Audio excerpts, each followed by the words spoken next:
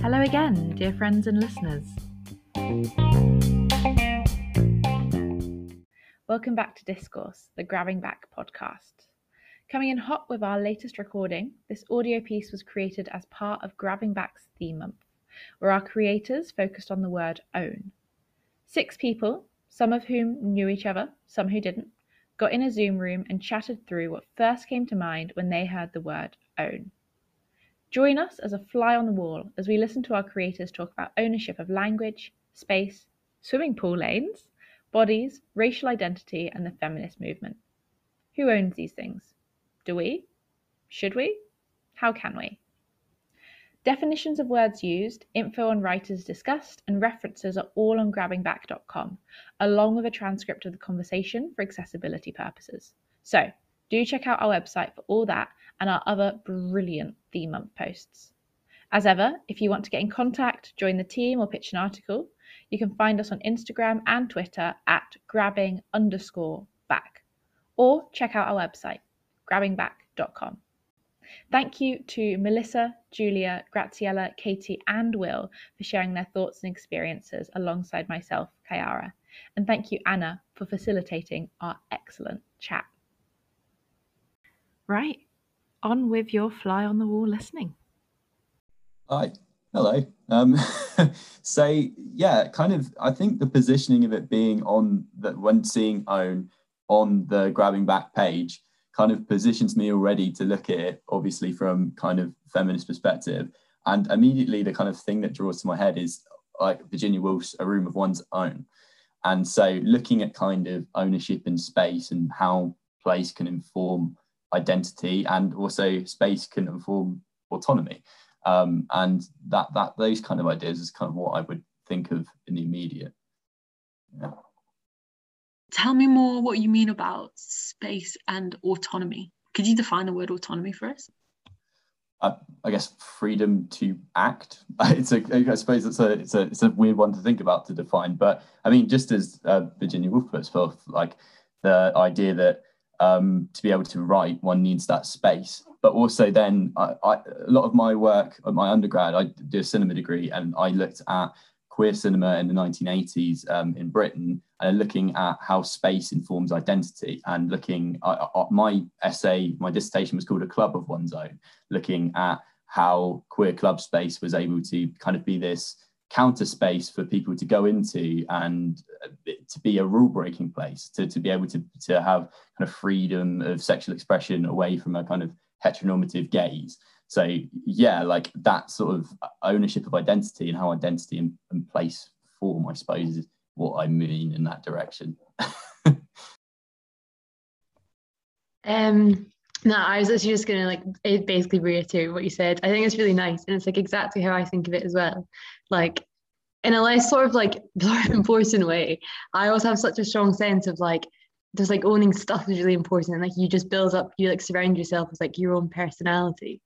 And I've always had this weird thing where this is so strange, but my mum doesn't live with her partner, and she loves it because she's got this lovely house. It's all of her little knickknacks and things, and it's just an expression of her, and it's the one place where she gets to completely just indulge in herself and who she is, and I think that's lovely, you know. Yeah, no, so it kind of links into what I wrote down, which is something I've been thinking about a lot recently, which is we have this obsession with the ownership of things, others, but also ourselves. And I think in the Western, I guess, canon, there's this idea that things need to be static. So we have to be controlling the uncontrollable, and we get this sense of control from owning a thing and saying this thing is mine so I can control it, or you can substitute thing with person. But I think it gets really interesting when you think about yourself and how you can be very transient, and there's this pressure to be total or to have this stability or totality. I mean, we've all heard that sort of narrative of trying to find yourself or knowing what you want, and this also goes down the lines of labels, which can be super helpful for some people, but I think sometimes can be kind of quite limiting, and perhaps I have a strange relationship with identity because I have so many identities and none of them I really fit into completely. But I think sometimes understanding that you can't own something, you can't own an identity, or you can't perhaps put it into words, and that it can be transient, it can change, and that's okay. Letting go of yourself, of the things you own, of others, but I think primarily yourself, can be quite freeing. Yeah, I think that like stasis of ownership is a really interesting and point. Actually, like kind of leading on to like kind of Butler ideas around almost reappropriation of language then, and taking it from a static and removing it from a kind of collective or a kind of patriarchal ownership of a term and ownership of language, and how that forms our relationship to identity and shapes our understanding of then the world itself. And I think that's a really, really interesting, and that's why terms like queer, and for me personally as well, becomes a real point of power, because it's a rejection of that static. It's this kind of it's a rejection of just any ontological claim about my own sexuality or my own gender, and it can be temporal, it can flux and change, and that willingness to have a term in which is reappropriated and taken, especially, I mean, it relates to grabbing back, doesn't it? I mean, the whole idea is about kind of reappropriation, and that is taking something's ownership away into a kind of collective or progressive ownership, possibly. Yeah. Well, reclaim, reappropriate. I did some notes before. I looked at the definition of the word, and one of the definitions is like to reclaim or recover something for one's own use.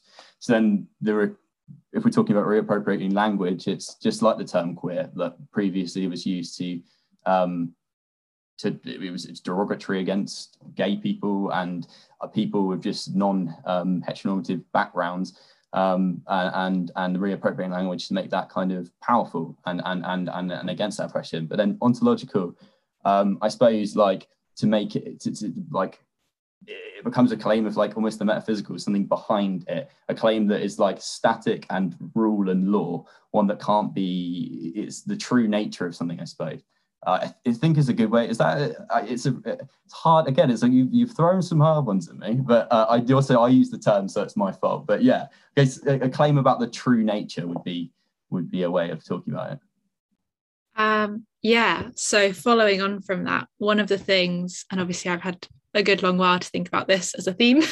One of the things I first thought of was Lesley Gore's song "You Don't Own Me," which, if anyone doesn't know, is a real banger and came out in the 1960s, and basically is just this song saying to her lover or her boyfriend or whoever it is, like, you don't own me, you don't own my body, you don't own the right to me, like I am my own person. And it was this real kind of rallying call for second wave feminists to think about that and claiming themselves. And then I started thinking about like the title Grabbing Back and where that originally came from, and how I first came up with that.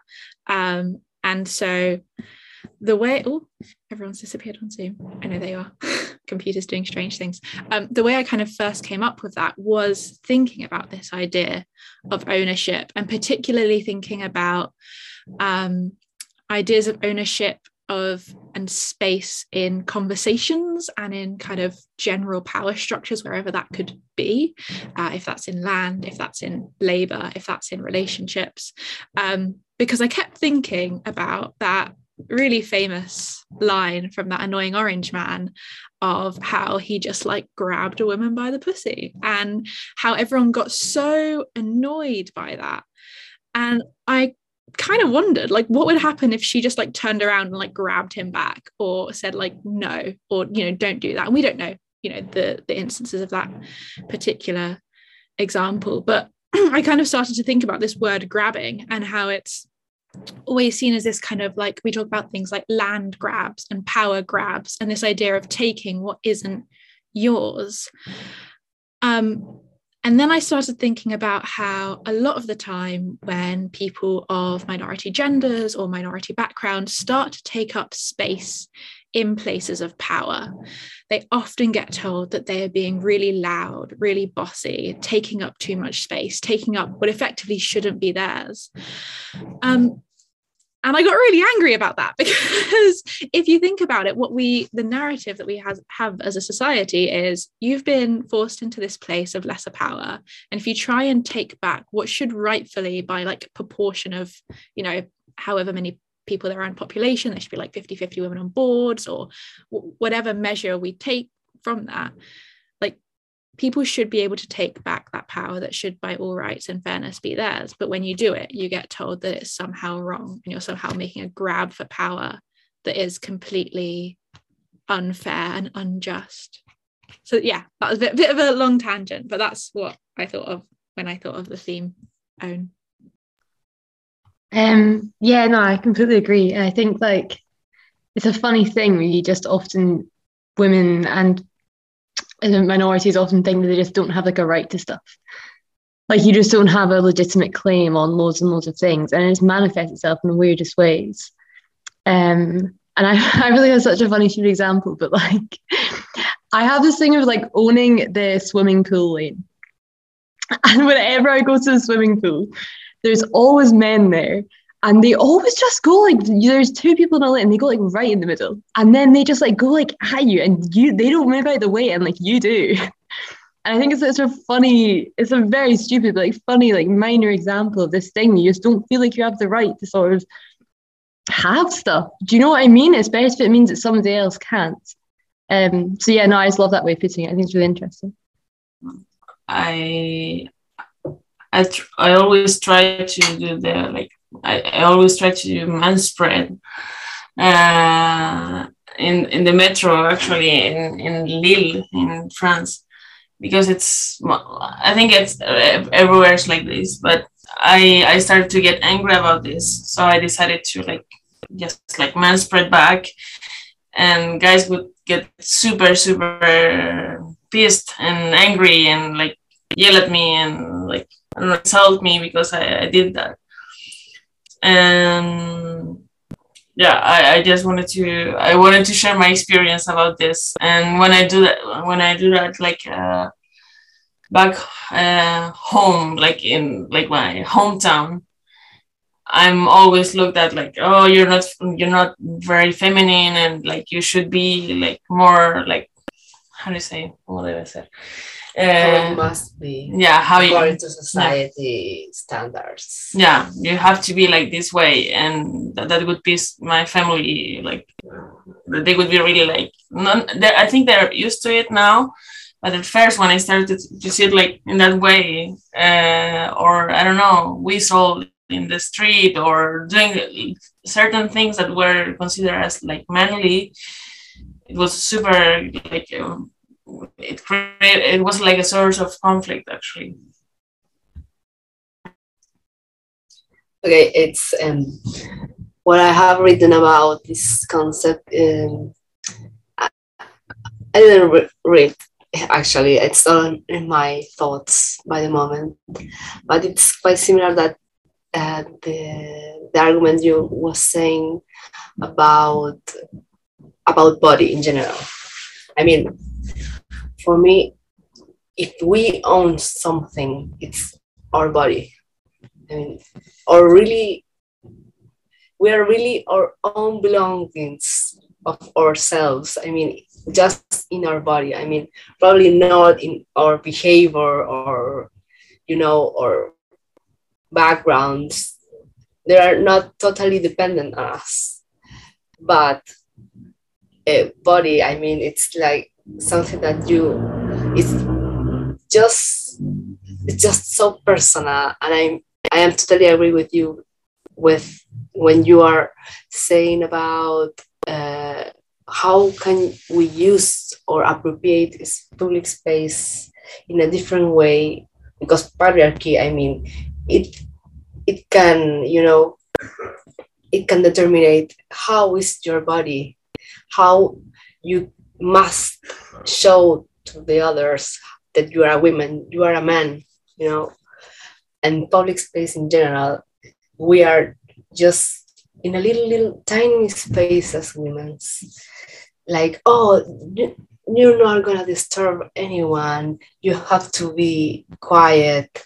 You have to be in a little space of the bus stop, so no one could see you. No one could disturb you. No one could harass you because you are not showing your body. You are not showing. You are using clothes that are not show your arms or whatever. So for me, the concept is so linked to how can we show our identity, as Will was saying, but at the same time, how can we be empowered on our body, because it's the only thing that we all belong by ourselves. I don't know if I can like reply and say my ideas. And first, I wanted to reply to this idea of owning our bodies, and it's quite how do you say? I'm very angry at the situation in Chile. For example, we come from Chile, and we don't totally own our bodies, as the state doesn't want us to like decide if we want to get pregnant or not, and if we don't have the full decision on our bodies. So this is very, how do you say? We're talking about justice. We're talking about like legal concepts, and we're talking about how do you say? Yeah, privilege that we don't get to like access, and we have to fight for the right to own our own bodies. I wanted to reply to this idea. I just thought about it, and I don't know if I can add another idea, or I can, like, as a queer foreigner individual living in Europe and coming from Latin America, this is a very interesting thing to think about, because when I came out, I had to start like thinking about my own definition of myself and my relationship to the world, and my own definition of love, and how I wanted to, like, I don't know, exist. And I think it's super, like, it's a very intense process when you come from a very like conservative background, especially from a country where there are a lot of people who don't want you to exist or like live like the way you want to live. So it's a very intense process. I think about this idea first, and then I was thinking about the idea of taking up some space in more space in the public space spheres. And I started doing drag king like a few years ago, and it made me realize like the differences and how we make use of the space.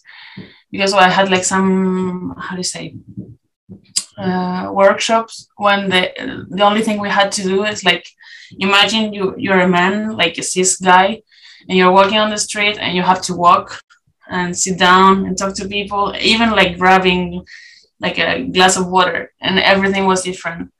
So from that day, I started like to think about how I like interact with the world and move, and how I own the space. And sometimes when I don't feel like confident enough, or when I'm feeling like scared or anything, I try to imagine like, I'm like a random cis white guy, and like how he would like walk on the street and take up all the space. That's what I wanted to share with you. It was in relation to the idea that the body's an ownership, and thinking actually like in terms of maybe my perspective on that, and coming from kind of butler areas, is actually that even the body, especially in terms, even that is something that lacks possession, because we understand the body only through our own perception, and thus the way we've built language around the body changes our outlook on it as a whole. I mean, like has a claim that sex is also a social construct, that the way we understand our body is disconnected from its actuality, that the ownership that we want to be there is somewhat fractured, and especially like in terms of the way I want to in terms of just, I suppose, just don't know where I'm going at this point, somewhat fallen, but just how our bodies are pressed into certain molds and ideas through social constructions and through kind of heterosexual matrix, I think is what Judith Butler refers it to as, which is a lovely term, but just the kind of cultural hegemony that pushes our bodies into places that maybe we don't want to be, even sizes and weights and shapes and things like that. You know, definitely to do with ideas of eating disorders is a lack of control of one's own body, and I know personal relationships with those kind of issues, the kind of idea that I maybe had ownership of my body in that regard felt really quite fractured. But I do think I think it's interesting, and maybe different ways of looking at ownership in bodies. Yeah.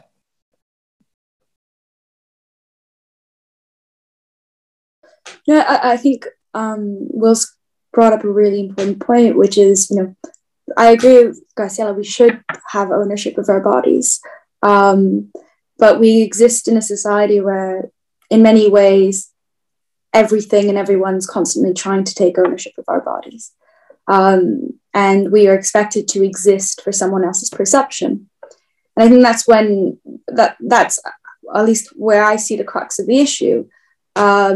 In the most banal ways, walking down the street, Kyra's experiment, for example, but also in, I guess, more,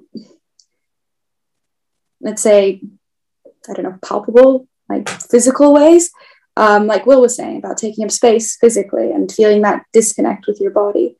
But I think it would be it's really interesting to think about how, obviously, physically, violence against women and marginalized people very much is linked to taking away a sense of ownership of bodies, but even just metaphorically, when you walk into a space and someone takes up your space or looks at you a certain way, there's a constant self-reflection that I think doesn't exist in some other people's minds, perhaps people who aren't marginalized, or perhaps people who are marginalized, perhaps it's a personal experience as well, but I don't think that everyone is constantly thinking, well, how am I being perceived at this point in time?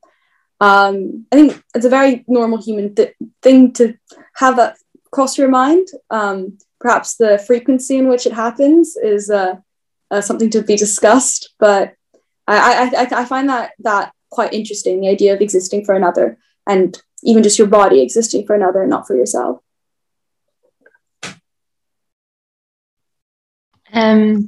Yeah, I mean, I basically just agree, but I was reading recently Ways of Seeing by John Berger, and he has this really nice example about, or sort of point about the difference between like nudes, as in painted nudes, and then nakedness. And the sort of idea of nakedness is that you sort of own it, and it's you're kind of in control of it.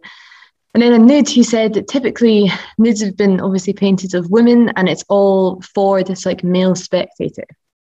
And he thinks that this is kind of like a manifestation of this whole thing that women do, but they're sort of constantly aware of how they're being perceived, and it doesn't really seem to be a very like gendered thing, that you're like not in control of how you're perceived, but you're kind of trying to at least like bend yourself to like the expectations that you just feel are placed on you. And then I kind of have like a funny example of, I think, that kind of shows this, of how I just think that men really do just have so much more control over their body and how they want to be seen. And it's just that I once went to this stand-up comedy show, and this guy had like a toga on, and he was like a young guy, and he was good looking. And the sort of joke was that it would sort of fall off a bit. and you'd see his dick. And like that was kind of his thing. And he said it in this funny voice, and like that was kind of the joke. And I mean, it wasn't like he was there's some ways where maybe people would be sort of like kind of saying there is like obviously not sexual, but I mean he looked good, like it's kind of sexy, so like, but he was getting to make this a joke, like he was getting to make this like a funny thing that he was doing, and I just couldn't have done that. Like I could get on stage and just like let a thing and like try and make a joke of it, but I just don't think people would laugh. Like I don't think people saying that was funny, they would make it sexual, and I don't get to control that.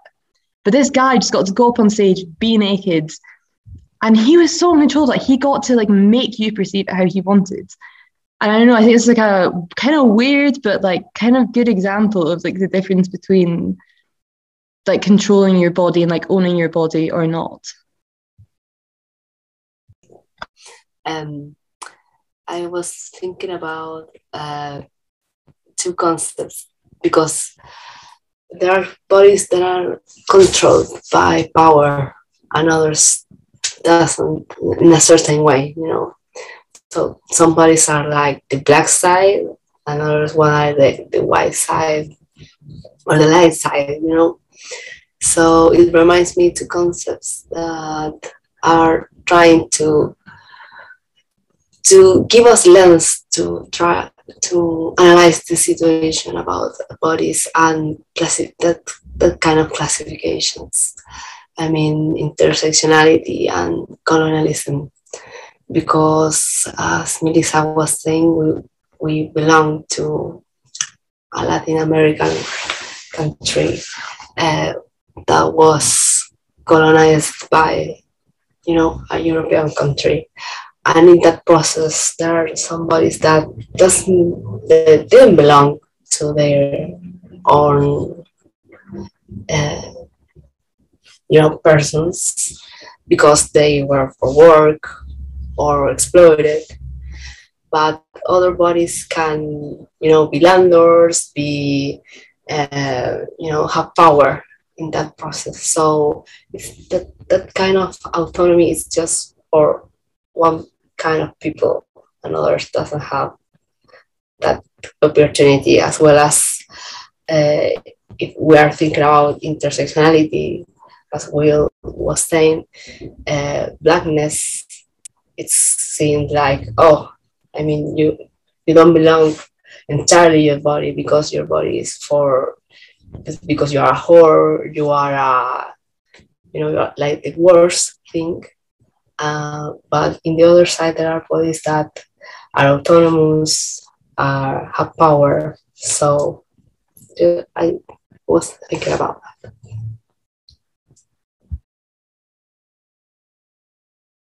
Yeah, I think that kind of intersectional approach is so important, right? This idea of, we've been talking about gender, but actually we know that feminism is so much more than just gender. It's all our different aspects of identity, from race and gender and class and so on. It's interesting, Will, that you thought about Fanon. I thought about Spivak. So for those who don't know, and I'm only just beginning to figure out, because my word, what a dense writer, but Spivak wrote on particularly experiences of women in the kind of Asian context, especially Southeast Asian context, and colonialism. And her most famous book is called Can the Subaltern Speak? And the idea of the kind of subaltern, which I put in quote marks, was the idea of this kind of colonized or brown woman.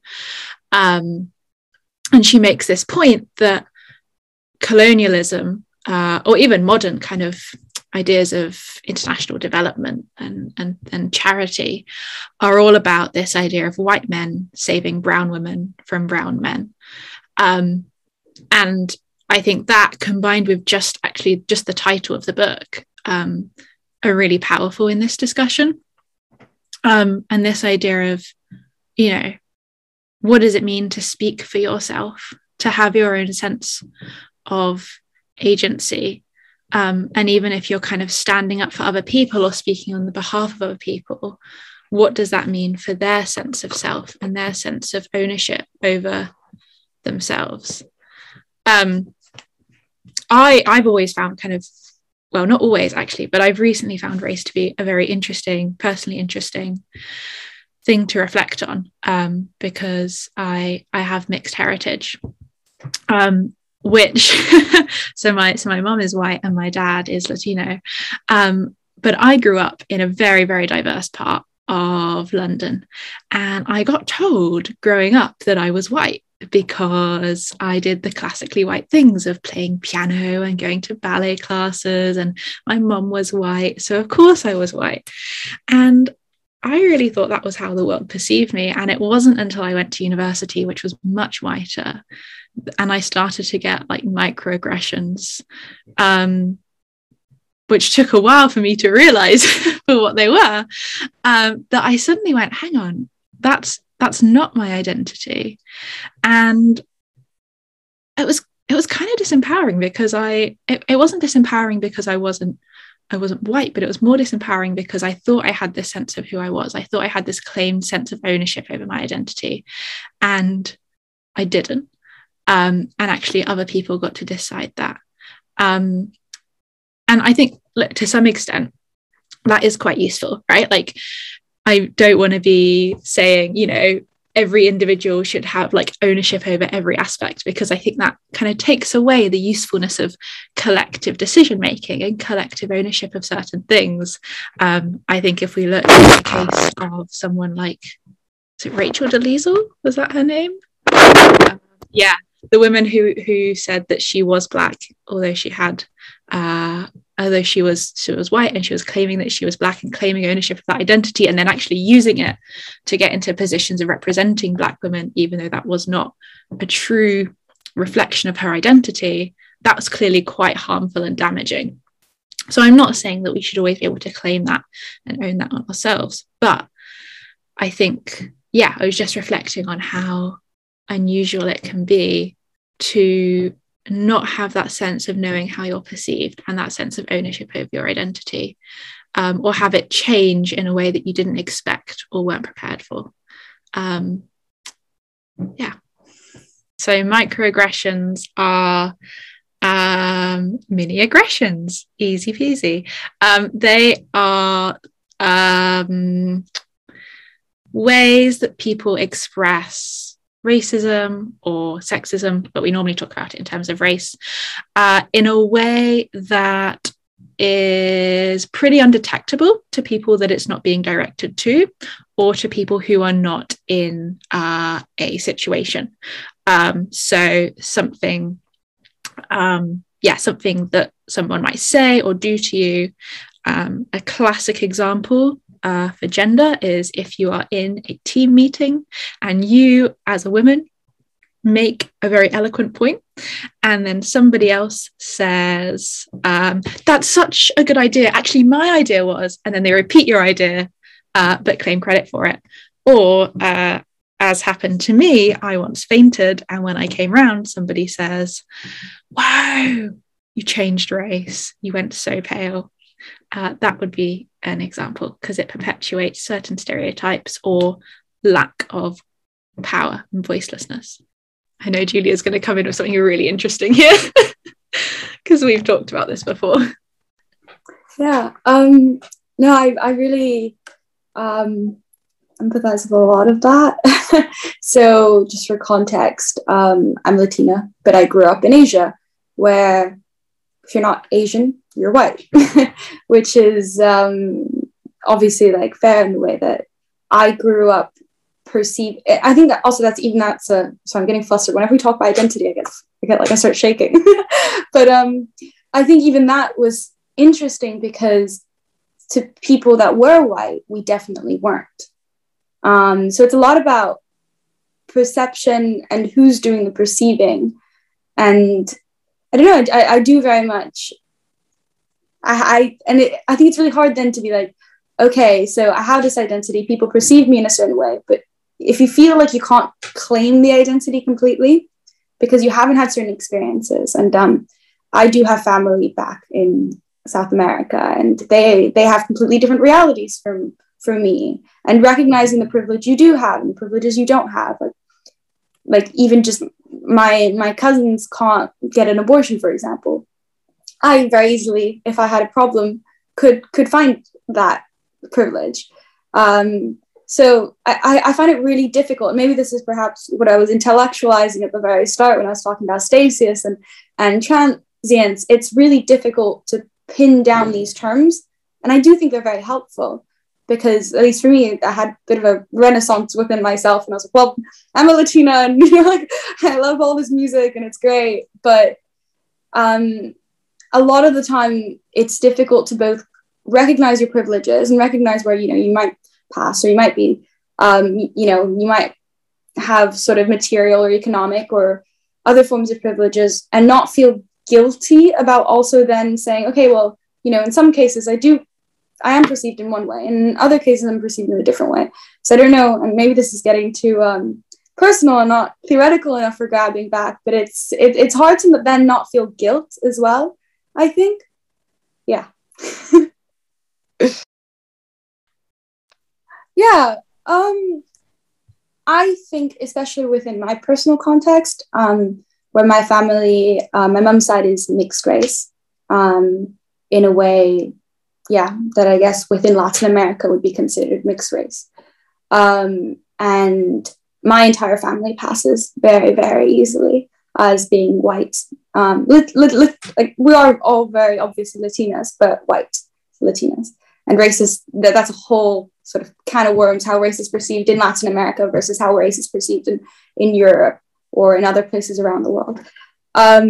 So when I was talking about passing, I meant passing as white, but then there's also the cultural passing, right? So code switching, and that's a big thing. The way that I speak when I'm here at university versus the way I speak when I'm at home versus the way I speak when I go back to, for example, Brazil or to my father's place as well, like completely different. So I think there's the passing, physical passing. There's also the sort of cultural or linguistic passing as well, which I think is interesting.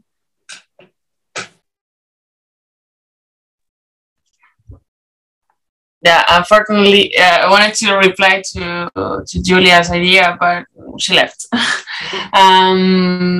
Yeah, it's been almost 8 years since I left Chile and I went living in France. And I'm like a white I consider myself like a white Latina. So as with all the privilege that brought to me in Chile, I never asked myself about these questions until I started like listening to like my friends who experience racism, and like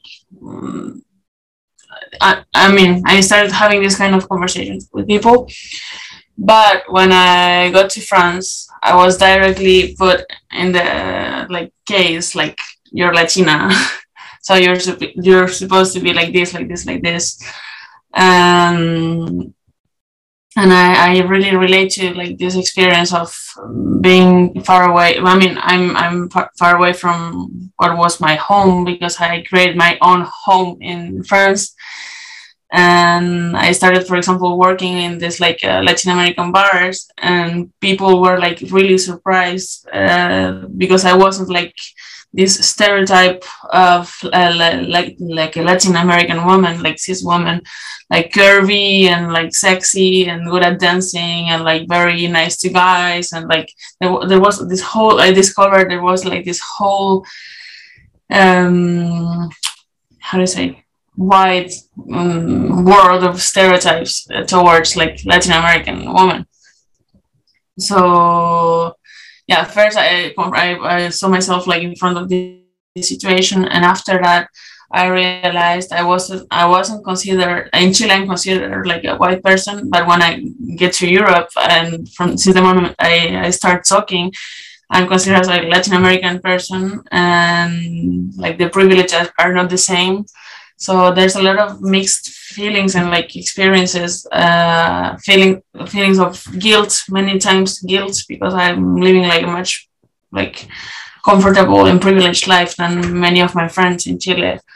And then kind of it's super confusing actually. And sometimes I was talking with another like other racialized people and marginalized people and like immigrants and I don't know, black people and people like of color in France. And I was wondering, like, do you consider me like as a white person, or how can I like join your struggle, or you consider me like a white person? And all of them were like, of course you're not white, like you're Latin American. It was super like, I don't know, kind of mind blowing, confusing, like really curious experience actually, because the way I perceived myself in Chile changed totally when I got to France, and then the way I perceived myself in France at first totally changed, like with the different like struggles that I started to join and the different conversations that I started to have with people, and then I realized I was seen totally differently than the way that I looked at myself, like. Comparing myself with French people, you know. Yeah, I think that this is point, and for the personal experience, it's like a really gorgeous way of like talking about diaspora, and especially when I speak about that term, and I'll define it now, so I don't get asked. But if I talk about Stuart Hall's definition, he describes it as this like endless desire to return to lost origins, and it's a sense of disconnection from ethnicity or disconnection from race or just disconnection from any facets of identity. There's a sense of queer diaspora and trying to look back at maybe queer past that's been erased and just different histories that have been disconnected from people in a movement from one place to another or in a oppression in one place. But I think in terms of it highlights kind of the constructedness of both ethnicity and race in the discussion, Melissa, that you're talking about. It's like you're both having to look at a sense of identity that you don't quite know being in a different place, and then a sense of identity that's pressed upon you by people around you, and which is different from yours as well. And this sense of a lost origin, I think, really comes into it, because it's not only in your own sense of identity, it can be lost. That you even when you try to look back at, say, a home country and connect to an identity from say a home place, that sense of that place is not with you at that point. It's a sense of place that is disconnected from that. And like you're saying, with family members that are dealing with really difficult situations in certain countries, like trying to connect to that experience while having the privilege of being in Europe, there's this sense of disconnection and diaspora in that own identity. I think it's a really super a lovely way to relate those like personal experience into the formation of identity and ownership. I think that's really great.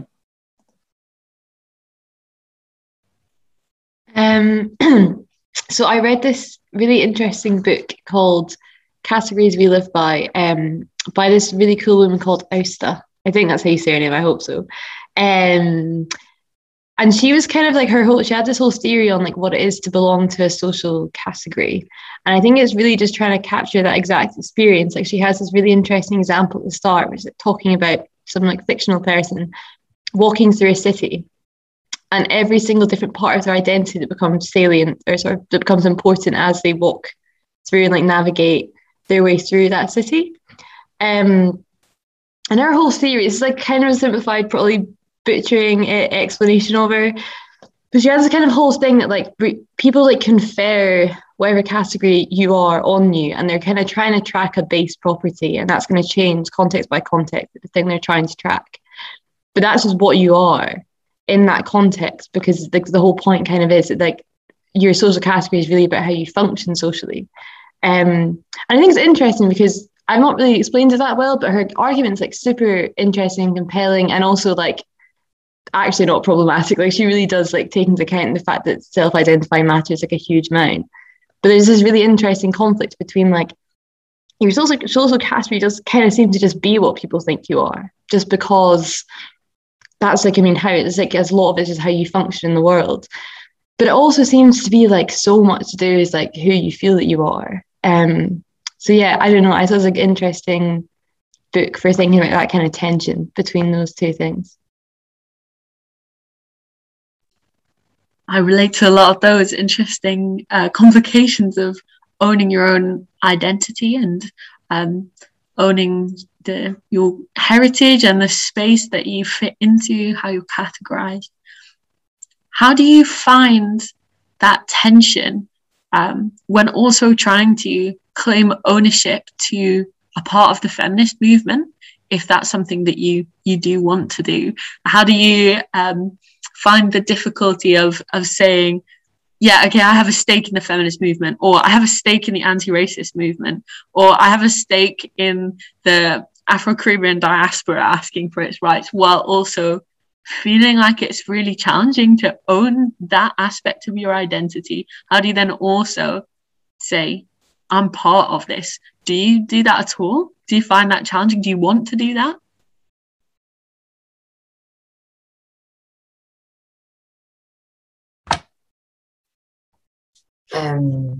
Well, I think it's totally challenging, because right now it's like the whole system is always telling us what to do, how to be, must be your behavior, how to dress, how to introduce other people, how, you know, to perform your gender in the Espaldas words. I mean, but if I have this commitment, it's because I think it's totally necessary, because I see, I mean, every day is oppression in so many things, and I think that I can do something about it. I mean, at least with this issue, because the world have many other issues, but I think this one particularly, I think I can change like something, and it's quite hard, because if you know, I look my background, it's totally different. I mean, probably my parents are not, can't imagine what I'm studying, because I'm doing gender studies. They don't even know what is the issue, what are the problems behind it. Or people of my, you know, my personal circle, they are supporting me, but they don't realize about how are the consequences of that kind of problem. So it's challenging, because all social pressure and people, it's not, people around me doesn't understand necessarily what I'm doing, but I think it's part of my identity to have this commitment, and I think it's mainly because I think I can change something at the end. I don't know if you... Yeah. I'm always like divided between like go to the events and talk to people and try to meet people and taking care of my mental health because it takes a lot of energy actually to like commit and like be there. I think I do it like on a small scale, like every day, and for me, like there's like many ways to like commit and like join the struggle and like support, and but I always try to do it from like a place of like taking care of people around me and like for creating like this sense of community. And I'm not always ready and like I don't always have the energy to be like protesting or like in the streets and like I don't know, shouting and being loud, because I have a lot of anxiety actually, and police scare me a lot. So I always try to like create this like safer spaces between people who I know are also like marginalized, and we need to create like this kind of network. Yeah, exactly. And about university, I think it's like the fact of being like a queer Latin American student in France, like among a lot of white people actually, it has like defined a lot of decisions that I've taken for my subjects of research, and I'm always trying to talk about these things in class. And always, it has like, I'm very curious about it, and I will always want to try to. I always want to like show and speak up, and I think it's a very interesting thing to say, but it's the same as Graciela says. It's like I cannot always talk about, for example, this kind of stuff with my family, and there's another disconnection, but there's like a difference between sometimes the things that I talk about in university and the things I feel free to talk about at home. So it's very challenging, actually, even in the way that people speak at university, because it's like a totally different way, and it's quite elitist, I think. And I'm so tired of it. So I have to adapt to it and try to use those codes to get to the points I want to get to. I don't know if I made myself clear. Okay, yeah, relating to that question of how to enact this change when seemingly these possessions of identities have been claimed. I mean, how the words and language we built around to understand the world are not our own. And how can they be our own? And how can we build those structures? And also a sense of, it's another Butler statement, but there's no you without I, or no I without you, and thus there needs to be this sense of, there needs to be a reader to be read, and like the through that perception. But I think it all comes down to, like you're saying, these acts of kindness and these acts of autonomy about boosting other people's freedom to be able to move about the world. And I think actually when it comes down to it, we can actually, I believe, over intellectualize aspects and over even into a sense, even over label certain aspects of it. Fundamentally, what I think progressive causes stand to push forward is autonomy for for masses and for people who have been previously marginalized, and to bring to that as a foundation, I think although it seems quite difficult at the moment, is actually a very popular idea. People, when brought to attention acts of brutality, we have an instinctive nature to be kind towards that, I feel. And actually, so much of the language becomes a barrier, and both there needs to be. I think safe spaces are a really important place to be able to talk about and discuss ideas, but also safe spaces from not in a sense of where certain words and certain behaviors that people maybe haven't got accustomed to and don't want to cause offense, but are trying to figure out language, especially in terms of debates around identity and gender that are really fresh to some people and haven't gone through higher education systems in which have taught us queer theory or things around that. Having the autonomy to have discussions without being even if people intend to cause offence, to look back at possibly an ideological ideas behind what they're putting forth. Are they trying to hurt me because of a person? They're trying to hurt me because I'm an idea. And being able to discuss with people who find the idea that maybe I'm queer is abhorrent, and think that, because at the end of the day, if I don't have that faith that people can come around to those ideas, then I don't think I'm a particularly progressive person. I would put forward.